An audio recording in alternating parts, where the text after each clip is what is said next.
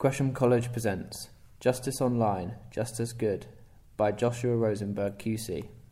I want to start with a comment, though, from a leading barrister. He's called Francis Fitzgibbon QC. He's chairman of the Criminal Bar Association. And he sent a note to criminal barristers earlier this week referring to something that happened last week. It was a test for people who want to become part-time judges. It was an exercise set up by the Judicial Appointments Commission, which is the body that selects people for the judiciary. And the idea was they had to complete a test online, and the system crashed. The whole thing was a disaster. He's very critical of the Judicial Appointments Commission. He says they knew exactly how many people were going to take part because everybody had registered well in advance. The system couldn't cope. It was no way to treat lawyers who only wanted to serve the public by applying for a judicial post. And he tried to draw some conclusions from this. He said, last week's fiasco, that's what it was, does not bode well for a mass rollout of real-time digital court hearings unless significantly more resources are put into them than was available for the test. And he finally said, I'm no Luddite, but my faith in technological answers to human problems has taken a bit of a knock this week. So that's our starting point, a great deal of concern about the idea of technology.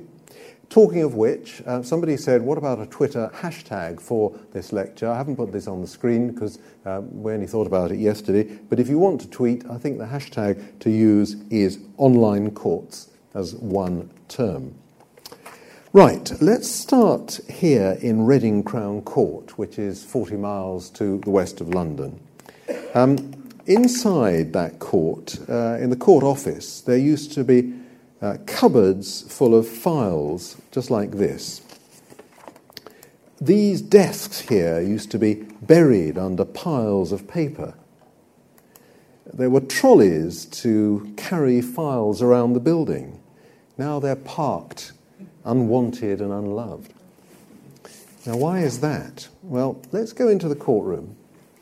This is a view from the jury box. You can see that jurors are still given access to pencil and paper, Bible to take the oath, and so on. But just facing them across the courtroom is a large screen, a television screen. To be honest, if you're sitting here in the jury box, that television screen isn't quite close enough, but you know, it's a start. Now, on the screen at the moment is an advertisement for a visual display service called ClickShare. Let me tell you a little bit about that. The idea is that any lawyer sitting in court with their own laptop can send images from the laptop to the screen. So there you are, you see somebody demonstrating, he's got his laptop, and whatever's on his laptop is on the screen. You can't see because we've obscured it to protect the innocent. But the idea is that anybody can see what's going on. How does it work? Well, just look here at this little dongle. This is what it looks like. All you need is one of those. You plug it into your computer. You pick one up from the desk by where the judge sits. When you come into court, you plug it into your computer like that. You press the big grey button, and then everything that's on your laptop is displayed for everybody in court to see. And it's not just documents. You can connect a DVD player to your laptop, and you can play videos. Now, it doesn't sound very exciting, but until recently, if you went into a court, you would find everybody scrabbling to find compatible hardware to play whatever videos or other evidence the police or the prosecution service might bring to court. It doesn't sound exactly rocket science, but it was quite difficult. I was in the Court Martial Appeal Court the other day, quite an obscure court to be in, but it was in the Lord Chief Justice's court in the Royal Courts of Justice in the Strand, and it was necessary to play crucial video evidence of a soldier shooting a man on the ground in Afghanistan.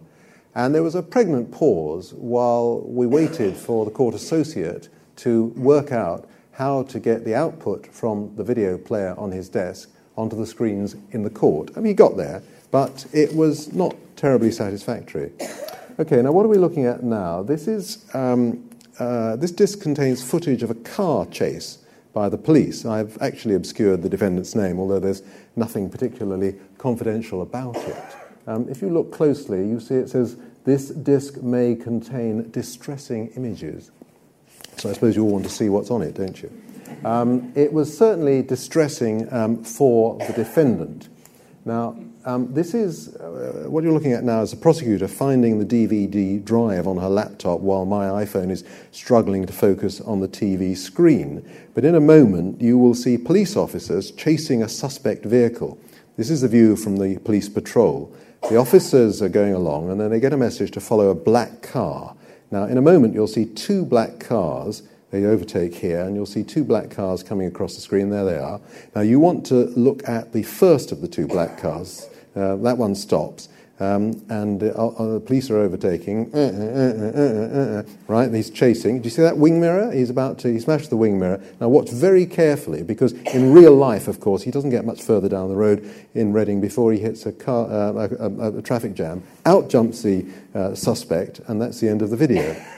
So there you have the sort of evidence which is now played in court using this sort of technology. Now, I know what you're thinking.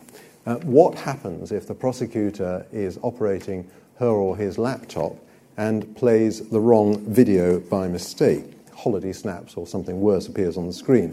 Fortunately, the judge has this big red button and can stop the display at any time. Okay. Now, this is part of what's called the Crown Court Digital Case System. It's available in all Crown Courts, and authorised users can access it using any kind of computer, a PC, a Mac, whatever they've got, iPhone, iPad. And material can be uploaded to this system by everybody who is involved in the case. So the judges, court officials, prosecutors, and defence lawyers. Now, again, it may not strike those of you who are familiar with computers in other walks of life as anything remarkable, but by the standards of the courts of England and Wales, this is pretty revolutionary stuff. The crucial point is that by uploading material to this system, you no longer need paper files. And by last June, the equivalent of 6 million pages of evidence had been stored on this Crown Court digital case system. If these pages had been piled up, they would have reached the height of the Shard, which is London's tallest building. But that was last summer. Now, the pile would be the height of the tallest building in the world. It doesn't look very tall in this poster, which I saw on the wall of the Ministry of Justice. But let me show you the view looking down from the top, or nearly of the top of the Burj Khalifa in Dubai, and you look down on the skyscrapers below. Now, I hope you're impressed with the degree of personal research that I've done for this particular lecture. Fortunately, I'm not actually standing on a pile of documents at this stage as I pose for the inevitable selfie. Okay, back to the digital case system. Now, this is what a defence advocate might see. Here is the form. We've obscured a little bit of the information. And as I say, some parts of the system are private and can be accessed only by judges and court staff. I was in Cardiff Crown Court yesterday talking to the senior judge there. And she said to me that it's all working terribly well. People sound a bit surprised at this, and as I say, if you listen to what some of the lawyers have been saying, that this will never work and all government-inspired computer projects are bound to fail, well, people are surprised that this is actually working and is saving time and saving effort. And judges can now take their laptops home with them. Lawyers can access all this information online. It's secure. It hasn't been hacked into. It's actually working. It's extraordinary. And this digital case system also connects to a separate system used by the Crown Prosecution Service. This is their interface. You can see, if you look closely, it says indictment, basis of plea, charges, case summary, key witness statements, key exhibits, witness statements, exhibits, transcripts, streamlined forensic reports, expert reports, trial documents, jury bundle, application. So it's a lot there. And here's another page of it. The name that's obscured at the top of the page is the defending barrister. The court service asked for the name to be taken out, but he's actually called John Simmons. You can see that his client pleaded not guilty at an earlier hearing. The plea was taken by a court official and registered on the case file. His name's been obscured, and you just have to sort of grasp the significance of this. A court file, which used to be one of these piles of bundles of paper, which you saw at the beginning of the presentation, is a physical thing that can be read only by one person at one time in one place. This court file can be read by any of the people involved in the case at any time. It really is an extraordinary improvement. Now, I mentioned John Simmons, the defence lawyer in this particular case. He's a barrister. He's actually employed full-time by a solicitor's firm, but he's something of a traditionalist. He likes making handwritten notes using different colours for headings. Again, we've obscured the actual notes for reasons of client confidentiality, but you can just about see, I think, the heading there. Possible cross-examination, XX, cross-examination to consider, and instructions needed from the client. So that's the sort of notes that any barrister will make, but these notes weren't made on paper. If you look, you can see that Mr. Simmons uses an Apple Pencil on his iPad Pro, and he uses this to create something that looks very much like the barrister's notebook that counsel are so fond of. And when the case is over, again, I've obscured this, so you can't see it very clearly, but you'll have to take my word for it. That's meant to look like a barrister's notebook with, the name of the client there and information about the case and so on. And what he's done is he's saved this whole document with his handwritten notes on the digital case file for this particular defendant. So it's there permanently. It can't get lost. If there's an appeal or miscarriage of justice 10, 20, 30 years in the future, it can be retrieved. And it's just a very efficient way of storing information. Of course, these courtroom screens can be used to display photographs, diagrams, just the sort of evidence that used to be printed up for the jury and given to them in large folders to take away in the jury room. And one of the things that judges are working out at the moment is how you allow the jury access to the electronic material that they probably need to take with. They don't have to take all the evidence in, but they may want to look at the crucial video again, and how do you play that to them in their jury room when nobody can go in and talk to them? What sort of laptop do you give them? What sort of facilities? All this is under consideration. The screens in court are very important as well, because vulnerable witnesses can give evidence through video links. What this is showing you is an anonymous building. It's a council office in a part of England, but it's nowhere near the courts. And a vulnerable witness can go in through the back door, go up to a suite. Actually, it's the same place where people go after rape attacks and so on. They speak to doctors, they speak to police and so on. And they sit there, and there is obviously a video link to the court. You can see the camera there, and that tiny image in the corner of the picture would show the courtroom that she can see, and of course this is the person here and so on, and that's me taking the photograph behind her.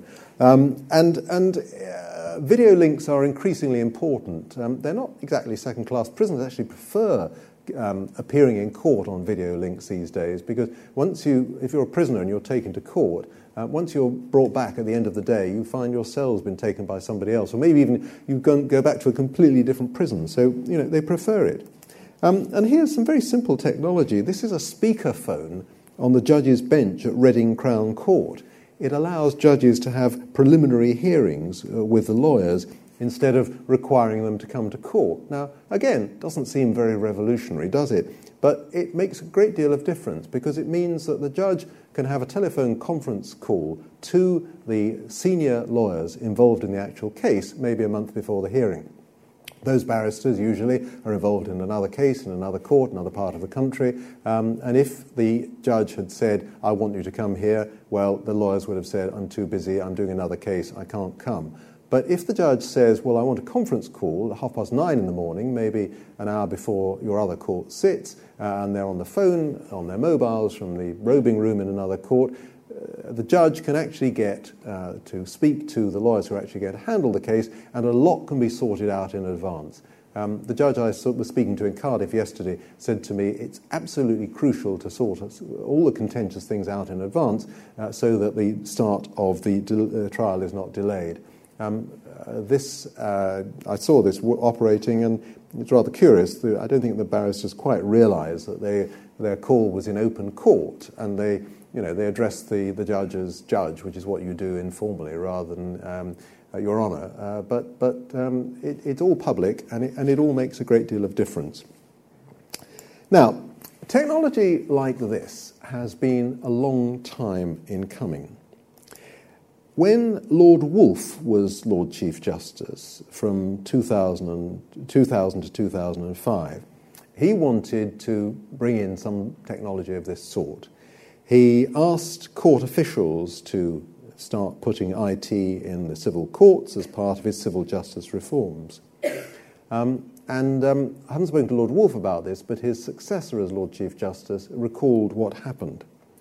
They set about wiring the Royal Courts of Justice and other courts at enormous expense. They didn't have the money to complete it, and the wiring is now completely redundant as everything is Wi-Fi.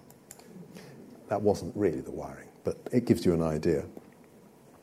And the reason that this was such a mistake, and the reason that I'm hoping that the reforms I'm talking to you about tonight are going to work, is a pretty fundamental and straightforward one. Big computer projects fail when designers and programmers are too remote from their customers. For these systems to work, the people who build these projects must understand the needs of the people who will use them. Users must approve every stage in the development of the project. And one reason why the IT schemes failed so badly at the turn of the century was that the judges had no effective voice in running the courts in which they sat. The courts were effectively run by the Lord Chancellor rather than by the judges. The judges were the people who needed to use the technology, but nobody actually thought to ask them what they needed. I suppose it was thought at the time they weren't capable of making decisions of that sort. May have been true. But nobody actually asked them what they wanted, and that was the problem. Now, there were dramatic changes. Lord Woolf delayed his retirement because there were radical changes in the relationship between the executive and the judiciary. These started in 2003 when Lord Irvine of Lairg was sacked by Tony Blair after serving as Lord Chancellor for 6 years. And Lord Woolf stayed to see those reforms through. Then he retired, and then we had a new Act of Parliament called the Constitutional Reform Act 2005. And that was crucial to this because for the first time senior judges became responsible for the administration of their own courts. Until then, the Lord Chancellor had been head of the judiciary. The Lord Chancellor is primarily a government minister. Now the Lord Chief Justice is head of the judiciary, and the Lord Chief Justice is primarily a judge. And that fundamental change paved the way for the reforms I'm going to be talking about tonight. At the same time, there was academic thought given to how to reform the courts.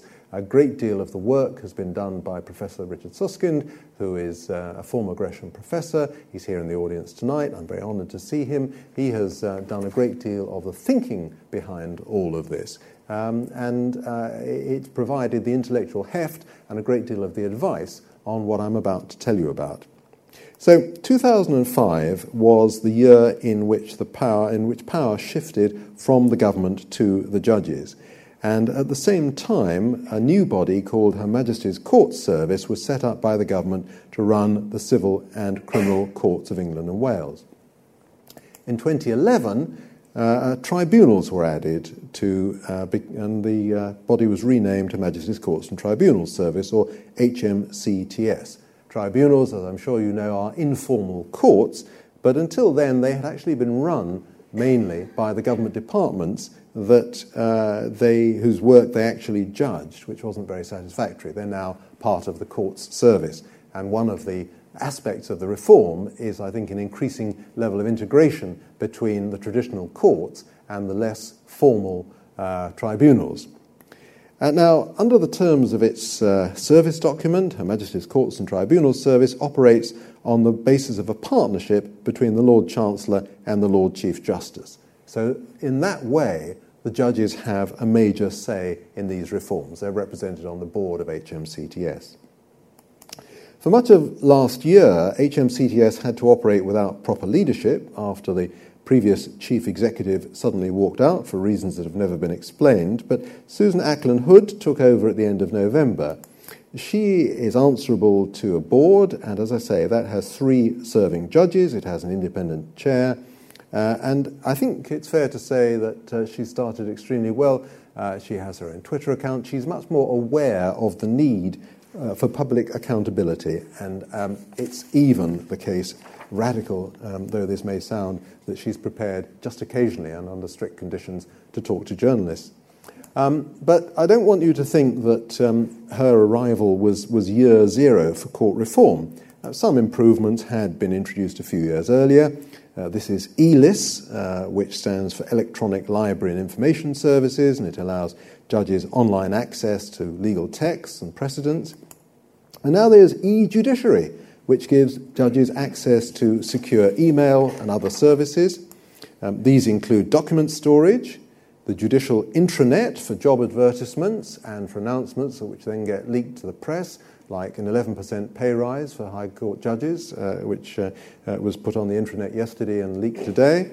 Job adverts, other news, the Judicial College for training and guidance, access to BBC News so they can see how well their sentencing decisions have gone down. It's all done by Microsoft. It's pretty straightforward.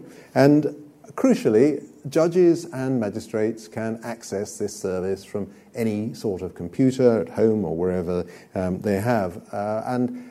Again, that's what we all do. But until now, and some people in the court service or the judiciary still have this, you can only access this on dedicated terminals which took 20 minutes to boot up and several passwords and were running old-fashioned software and so on. So accessing this sort of information from a laptop makes it much quicker and easier for judges to work. But, you know, you're here we are, 20 minutes into this lecture, and you're saying, tell me something new. Electronic libraries and document processing merely replicates functions that were performed more slowly and expensively before computers were developed. As one leading judge said, a word processor is really little more than an electronic version of the printing press invented all those centuries ago in Renaissance Italy. So the challenge for the courts now is to use information technology to do things that only information technology can do. And that's what's being done in the HMCTS reform programme.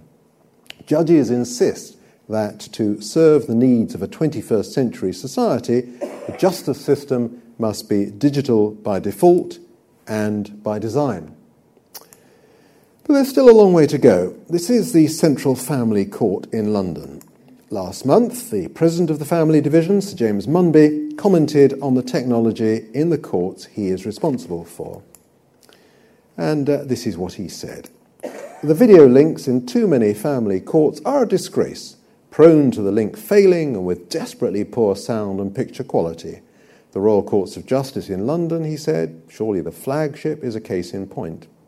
And he went on, my own court has no video link. On a recent occasion, when, having moved to another court in the Royal Courts of Justice, I used a video link, everyone and everything appeared on the screen in such a bright blue shade as to remind me of Avatar. That's a film made in 2009, members of the jury.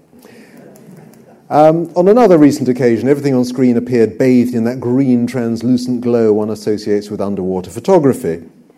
Sir James said that this had happened at a preliminary hearing and it could go ahead despite the problem because it didn't really matter too much, but it would be much more difficult if the court had been hearing evidence. The problem, according to Sir James Munby, is one of resources, and he says responsibility for that lies with the Courts and Tribunals Service and ultimately with ministers. In his view, much more needs to be done to match the facilities available in the Crown Court. And this is the Crown Court. It's a typical modern courtroom viewed from one end of the judge's bench. This is where the judge sits.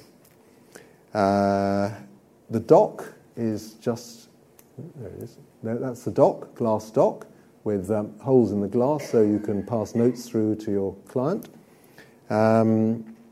Witness box, top right there, that's where the witness stands. The judge has 2 computer screens on each side. On these special arms, which will be lowered so the judge can actually see what's going on in court. This particular judge said she insisted on this, very hands-on. Crucially, this is her laptop, which she brings in from her room adjoining the court and takes home with her and has all the information on it that she needs.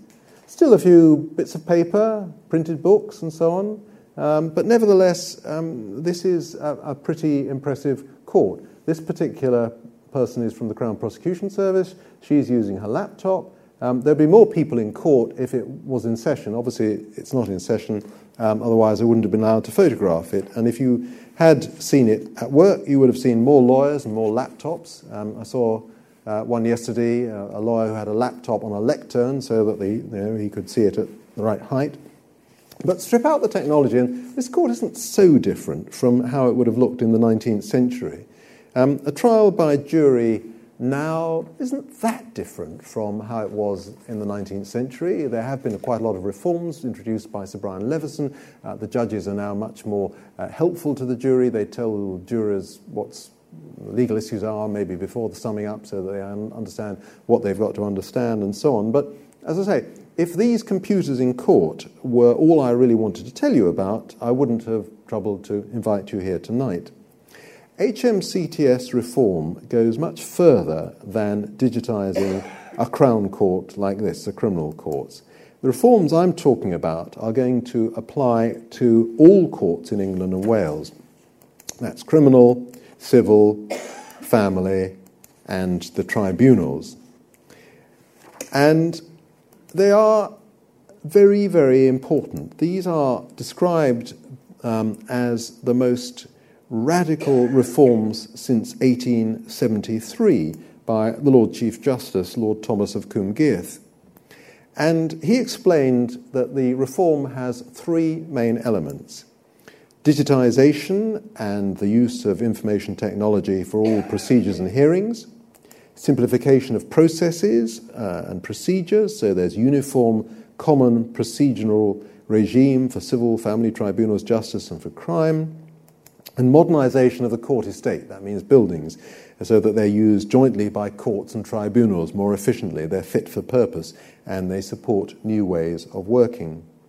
And this whole thing was summed up even more simply by Sir Ernest Ryder, who is the senior judge in charge of tribunals. He said that the aim that had been agreed between him and the Lord Chief Justice was quite simply to strengthen the rule of law. Well, how soon might we see this? Actually, much sooner than you might think, because by the year 2022, it's said by the people who are running this that most civil disputes in England and Wales will be resolved through an online court. Now, what is that? Well, an online court won't look anything like this. In fact, it won't look like anything at all. It'll live in what we call the cloud, which means the information that is created and is stored, the processes, is going to be stored on computer servers that can be anywhere in the country. And when you free the courts from the constraints of storing and transmitting and communicating information on paper, you liberate the court from the courtroom. Courts will be able to sit anywhere. In fact, they won't actually sit at all, because once you have the technology right, the very idea of having all the parties and the judge and the witnesses in the same room at the same time will seem very 20th century. One aim, particularly in tribunals, is to have what's called an iterative process. It's also described as online continuous hearings. I'll tell you how it's going to work. The person who's bringing a case sends in a claim. The claim comes up on the judge's computer. The judge can be anywhere in the world. The judge reads the claim and writes to the other side. The defendant sends the defendant some questions. The defendant answers the questions, sends in the answers, and the judge sends those answers back to the claimant and asks the claimant some questions. This is all taking place iteratively over a period of time. The defendant has a chance to respond, and so on and so on and so on. This is something that is actually going to start in one particular tribunal this autumn. And it will be extended, because the crucial thing to understand about how this whole system of courts reform is being done is that it's being done bit by bit by bit. Everything is tried, everything is tested, and then they go on to the next bit. Well, setting up a system like this costs money. Where is that money going to come from? The first clue was this letter to court staff, signed jointly by Chris Grayling, who was Secretary of State at the Ministry of Justice, and Lord Thomas, the Lord Chief Justice. That was in March 2014, nearly 3 years ago. Their letter promised an investment averaging £75 million per annum over 5 years from 2015-2016, front-loaded to maximise impact. Well, that adds up to £375 million. Sounds a lot, but it turned out to be quite a modest figure, especially as Mr. Grayling was promising that it would generate savings of £100 million a year. Well, that was then, March 2014. By the time the Chancellor of the Exchequer published his autumn statement in November of the following year, the figure of 375 million had been rounded up to 380 million, and then it had been doubled, nearly doubled, to more than 700 million, with expected savings of nearly twice as much as before, approximately £200 million a year. And then, by the time the Lord Chief Justice published his annual report for 2015, which was a couple of months after the Chancellor's autumn statement, we had the final figures, and the investment had become £738 million over 5 years, which mysteriously was extended to 7 years without any particular announcement, and an additional £270 million for the criminal courts took the total to more than £1 billion. Well, fine, but there was a price to pay. In February 2016, the Ministry of Justice announced plans to close 86 courts and tribunals. After protests around the country, a further 5 courts, identified in a consultation paper a few months earlier, were reprieved. Ministers hoped that asset sales would fund 40% of the £738 million allocated by the Treasury, but it's not entirely clear that they will be quite as successful in selling off the courts as they had hoped. So what will replace the magistrates' courts? This is a rather fine picture showing the scene outside Bow Street Court in London, actually more than a century ago. It was 1913. You can see it was at the height of the suffragette disturbances. And it's fascinating, really. Apart from the fact that the stone is cleaner, it still looks pretty much the same as it does today, except if you look really closely, it says Police Court there, and it now says Magistrates' Court. And also, if you over here, there are phone boxes, which I suppose were introduced in the 1930s. But Bow Street Court closed for business a decade or so ago, like so many other magistrates' courts in London. The next to go will be Hammersmith and Camberwell Green. There are plans to sell off Bow Street and the police station next door to turn it into a hotel. Nothing much has happened. So what will happen to it? Is the court going to become a hotel?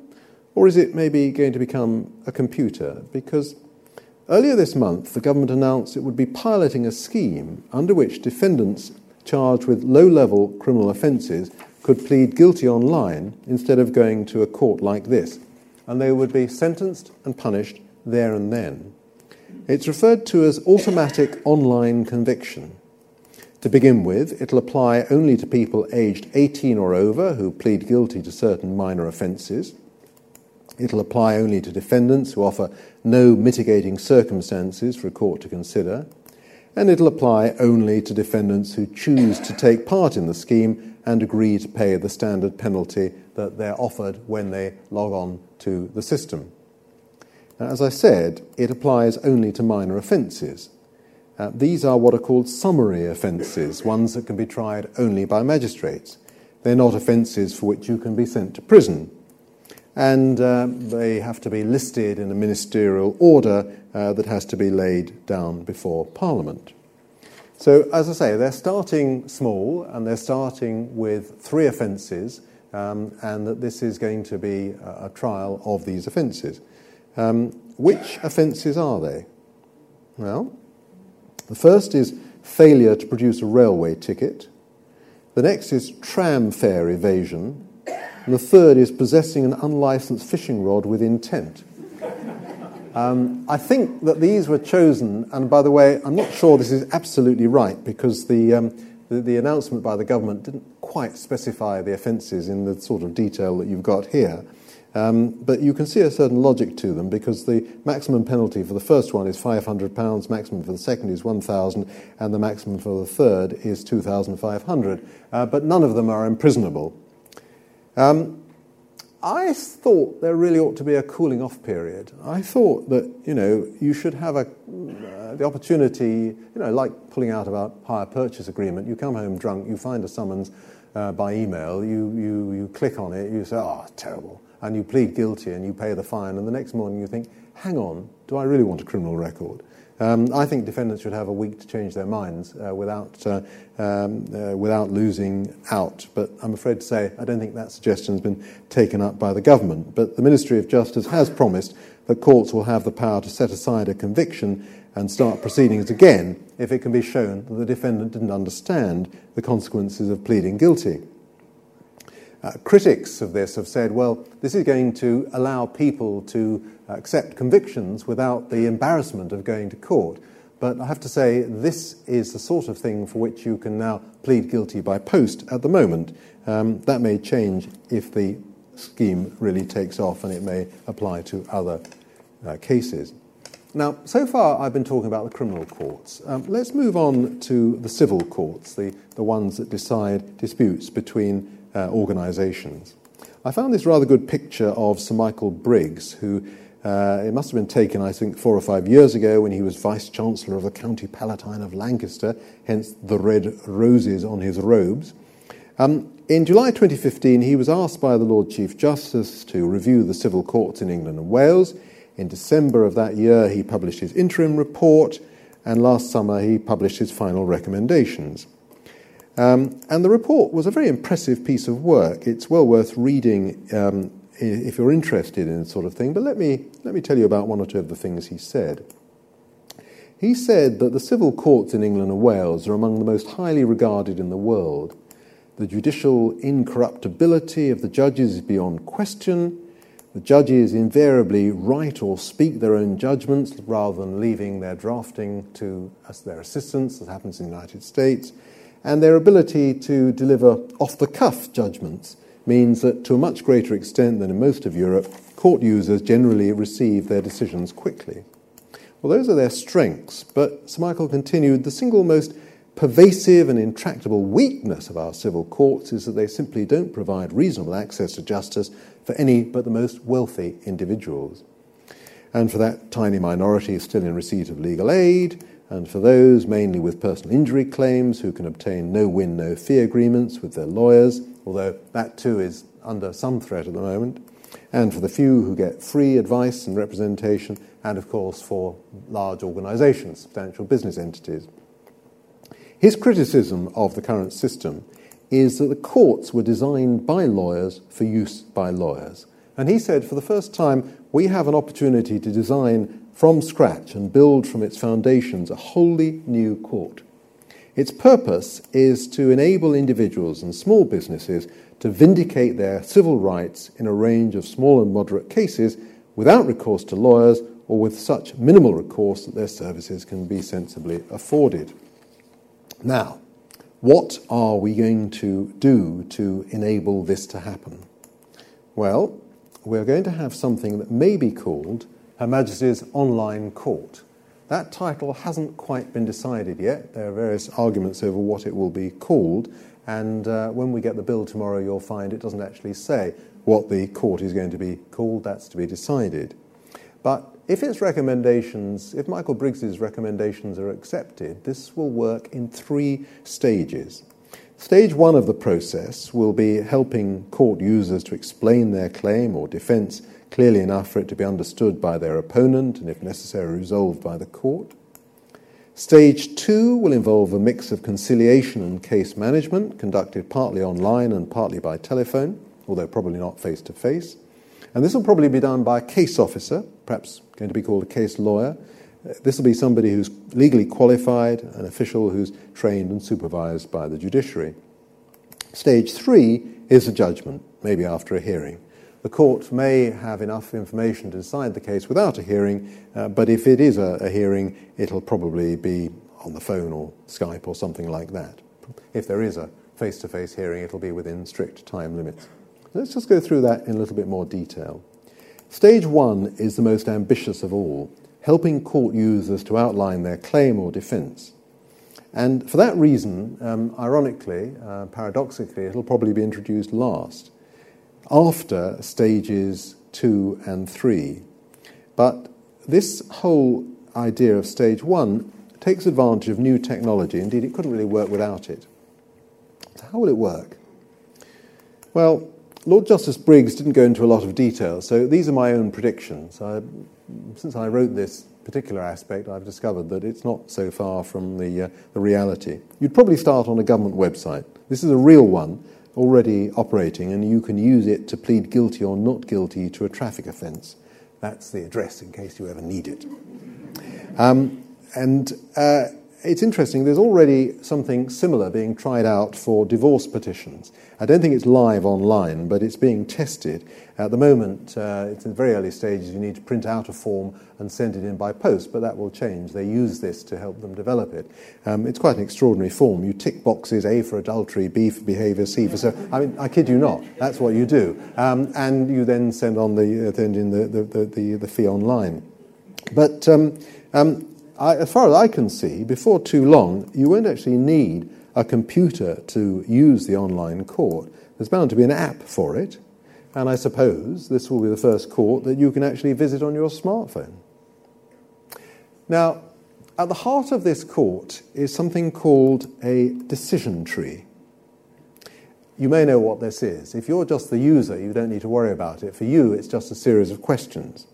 You fill in your name and address, I speculate, and then the first question the computer might ask you is, who's complaining? Who is bringing the case? If it's you, you click me. If somebody else is complaining about you, you click someone else. If it's you, then the app will ask you, what are you complaining about? Maybe a product that you ordered online hasn't arrived. Maybe it arrived, but it was faulty and it stopped working. If someone else is complaining about you, the app will want to know why. Maybe it's the electricity company saying you haven't paid the bill. In that case, it'll ask you if you have paid it. If so, when? Can you prove it? If not, why not? And so on. I saw the real thing displayed at an event last week that Richard Susskind was speaking at. And the actual thing that's being tested says on page 1, we need to know if you're the person owed money or if you're making the claim on behalf of someone else. And there are 2 tick boxes, radio buttons. You have the choice. I'm making the claim for myself or I'm a legal representative. Next screen, do you want to claim interest? 8%, different rate, don't claim interest. Are you claiming against a company? Fill in the postcode, fill in the email address, check your claim, pay the fee. Here are the details. And then sign a statement of truth. All this online. As I say, it's in alpha testing at the moment, not yet available, but that's what they're working on. Let's assume that you're the person who is complaining, and let's imagine it's about a faulty device which has stopped working. The app will want to know where you got it. Did you buy it online? Did you buy it in a shop? If you bought it online, did the website email you a receipt? Have you kept the receipt? If so, send it in to a unique address. If you don't have the receipt, can you remember which website it was? What was the web address? The software will help you find it. If you bought it in a shop, can you upload the receipt on your smartphone? And then, in due course, the court will get in touch with the defendant. Again, I suppose by email. Did you sell this item to this person? If you did, and you're willing to settle the claim, will you refund the full cost? Will you replace the faulty item? If you sold it and you say there was nothing wrong with it, do you want the claimant to prove it? Again, I saw an example of the real thing, and it asked whether you wanted to suggest a solution, to go to mediation, or continue to a hearing. But at the end of this process, what it's doing is it's capturing information that used to be gathered by lawyers, and it's getting together the sort of information for the judge, which used to take lawyers a great deal of information to discover. So what you'd get for a new claim is you would get a document that says it's a claim for breach of contract. It would have the claimant's name and address. It would say the court fee has been paid. It would say the defendant is a shop. It would provide the address of the defendant. It would provide an allegation that the product was faulty. It would say it stopped working. It would say a replacement is offered. I mean, this is the sort of thing which a lawyer would actually obtain. And, of course, there would be the evidence. The receipt would be uploaded, and there it is. So it's important to understand that the claimant who's bringing this case, probably without a lawyer, doesn't need to know any law, doesn't need to know whether this claim is being brought in contract or in tort. That's something the software works out for itself. So stage 2, as I say, involves a mix of conciliation and case management to try and settle the case. It's carried out by a case officer or a case lawyer. Most case officers will be legally trained, but there will always be a right to have your decisions reconsidered by a judge. And as I say, stage 3 is the judgment. The court may have enough information to decide the case without a hearing, but the judge could order a telephone conference call, or it could even be a face-to-face hearing, as I say. Now, where does this leave the lawyers? 3 years ago, barristers walked out in protest against the planned cuts in legal aid. And this is a protest. Are we going to see more protests like this? The underlying problem, as we heard earlier from Lord Justice Briggs, is that going to court is too expensive for just about everybody in this room. Unless you're a corporation, you can't afford to go to court. Well, that's difficult, and the government's first solution was to cut public funding, to cut legal aid. But of course that's a very bad idea, because it always increases costs in other parts of the system. And you must have some sort of legal aid for defendants charged with criminal offences. So cutting legal aid isn't going to work. But the problem remains, going to court is just too expensive. So the online court is designed to be used without lawyers. But that in itself causes other problems, because you don't know when you should fight a case or when you should settle if you're not a lawyer and you don't have advice from a lawyer. And so the answer from Briggs is to build in an opportunity for claimants and defendants to take independent legal advice at the start of the case, even if somebody else has to pay for it. Another problem, of course, is that some people can't use computers or smartphones, although an awful lot of them have access to somebody who can help them, usually a grandchild. These are people referred to as digitally excluded, and they can be helped. They can be helped by court staff, the people who have no longer got jobs filing papers. But this is a very big and ambitious project. Nothing on this scale has been attempted anywhere in the world. And that's why they're starting with a series of pilot projects restricted to simple claims like money claims, and they're building it up bit by bit. There are huge advantages in this. The online court will enable more people to get access to justice, unless, of course, the government turns out to be greedy and increases the court fees to such a level that people can't afford it. But you can see why barristers are worried about the future. This is the elected chairman of the bar this year, Andrew Langdon. 2 months ago, he said justice has a human face and is not a face on a screen.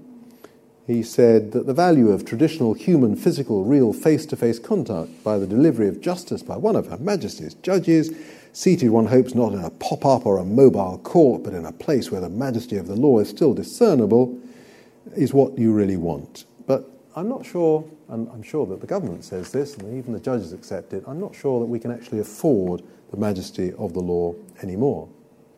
So what is the government doing? Well, it has a bill coming out tomorrow, as I told you. It's not actually going to be called that. That was the previous title. It's going to be called the Prisons and Courts Bill.